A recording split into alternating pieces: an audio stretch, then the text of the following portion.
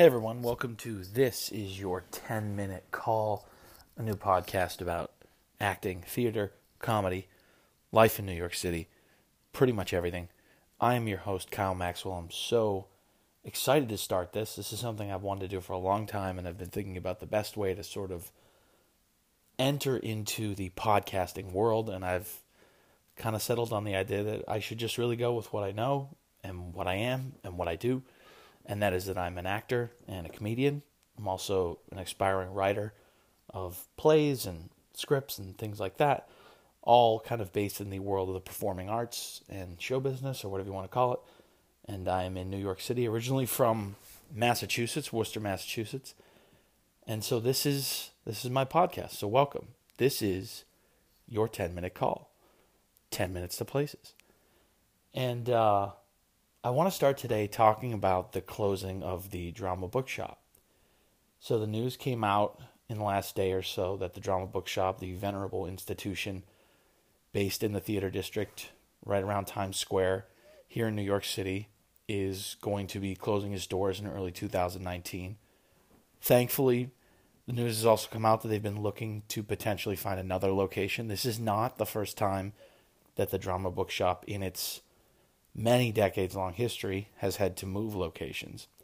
But it is very specifically based in the theater district for a lot of people. It's got that location, that place and time, and a lot of really good things have come during this sort of what you might call era of the Drama Bookshop being based right near Times Square. And, you know, it's, as an actor, it's another thing closing. Right? It's another thing that you sort of count on, that you look forward to, that makes the city what it is, that makes the city what it was when you wanted to move here, that's now, you know, going the way of the dinosaurs and disappearing. Hopefully, as they said, looking for a new location. But, you know, I read that some of those locations might be in the financial district, which is not as perfect of a place to have the Drama Bookshop as the theater district, as Times Square, or potentially Queens. And, you know, I'm based in Queens, and I can tell you that that is not the well-worn footpath that Times Square is, that a business like the Drama Bookshop would want to have, you know, would want to have that walk-in clientele be based near. And I just got to think about how many things, I've been here a few years. How many things have we already lost in those couple years? You know, and it's such a thing that actors talk about. Oh, well, there's this great restaurant I worked at, or this great restaurant I used to eat at. Oh, can we go there? Oh, no, it closed. Oh, I thought it was a great restaurant. Well, it was. It was great. Well, why did it close? Oh, well, they just couldn't afford to stay open. Were they doing poor business? Oh, no, they were full every night. The rent just got hiked up on them, and then they just disappeared. I remember, just off the top of my head, when I first moved to the city, there was this restaurant called Good. It was a brunch place, and it was fantastic. And a really well-established actor took me and a few friends who had just arrived in the city, and he took us there for lunch. No name dropping, but it was a really, really cool experience. And it was an amazing brunch. We had a great meal.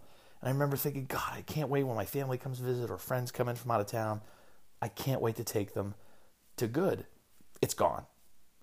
It's not gone because it was bad. It's not gone because the food turned or people started to hate the menu. It's gone because they couldn't afford to stay open. And now the Drama Bookshop can't afford the rent, though it is an institution that is well-traveled, that all actors know about, a place you can get monologues and scripts. You know, a place that I found out today while reading all these almost obituary-like articles sort of lamenting the passing of this thing. I found out that Lin-Manuel Miranda wrote part of, or potentially a huge portion of, In the Heights on the piano there. Downstairs, they have multiple theater spaces. They encourage writers and new works. They have workshops and all different kinds of things. There's classes you can take. You know, it's a place you can go sit with a scene partner and find a new monologue. There's a place where you can find monologue books and song books if you're into the musical theater portion of our business. And there's so much that comes out of this little place, and that could potentially all be gone. for a city with so many artists and so many actors who support this place, by the way, who are there. It's always busy when you go in. There's always people sitting there buying things, asking questions. Very helpful staff, by the way. And yet, it can't make enough money to stay open. And I think about this image of New York that I had when I moved here that's based on TV and movies from when I was a kid. And I wonder how much of it involved this many banks and this many Starbucks. And by the way, this is a well-worn topic among everyone living in the city, but especially the artists and the creators and the people that are trying to make interesting things here. So I'm not the first person, to cook this egg, but geez, this one, really? The Drama Bookshop can't afford its rent? I mean, what really can hope to? If a place that can count on the repeat business like the Drama Bookshop can't, what can expect to? I mean, how many theaters haven't been able to afford to stay open? How many places where we make our art can't afford the price of rent? And you just start to wonder about New York, and the business is never going to transplant. It's not going to leave. There's far too much invested here, and it's a sort of self-fulfilling prophecy that New York is about theater, and theater's about New York, and New York's about theater, and round and around and around and around and around, and no one ever stops to question, well, maybe it's just too damn expensive to make really, really great stuff. But we talk about this stuff all the time between ourselves, don't we? We talk about rent, we talk about different things. But, on this inaugural episode with this news dropping today the way it did, I just thought it would be, a topic to sort of launch in on. Give my thoughts, my missives.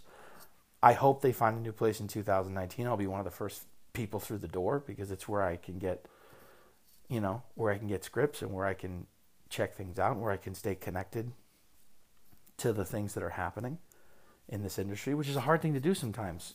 If the work isn't rolling in right away, and a lot of us know what that feeling's like, you do still need those touchstones, those places where you can go to still be an actor for a little bit, to still connect, to still maybe run into somebody, to find some new work to chew on, to read the new script you heard about. Those places are important. They're important to the lifeblood of the industry. So, what do we make of it? If you're listening to this podcast, thank you. It's really cool. It's a dream of mine. I listen to so many other podcasts, and I've always wondered what mine would be. I knew I'd venture into this world, but I just didn't know exactly how it would happen. I can promise you it will get better. It will get more thorough, more interesting. I can guarantee you the production values will increase. Be patient with me on that, as I am an actor on a budget. And I'll work with what I have. I'd love to bring on some guests. I know a ton of people in this city and in this industry, so look for that. If you want to reach out with any topics, any questions, any things you want to talk about, any things that are on your mind, you can reach me at contactkylemaxwell@gmail.com. I would love to hear from you. I'm sure a bunch of you who might listen to this already know me, so reach out. I'd love to have you as a guest. And we can just chew the fat about the industry, about the business, about the art, about the craft. Whatever it is, I don't know where each episode will go. I don't want to become too planned or too rehearsed. Pun very intended there. But anyway, yeah, this is me. So hello.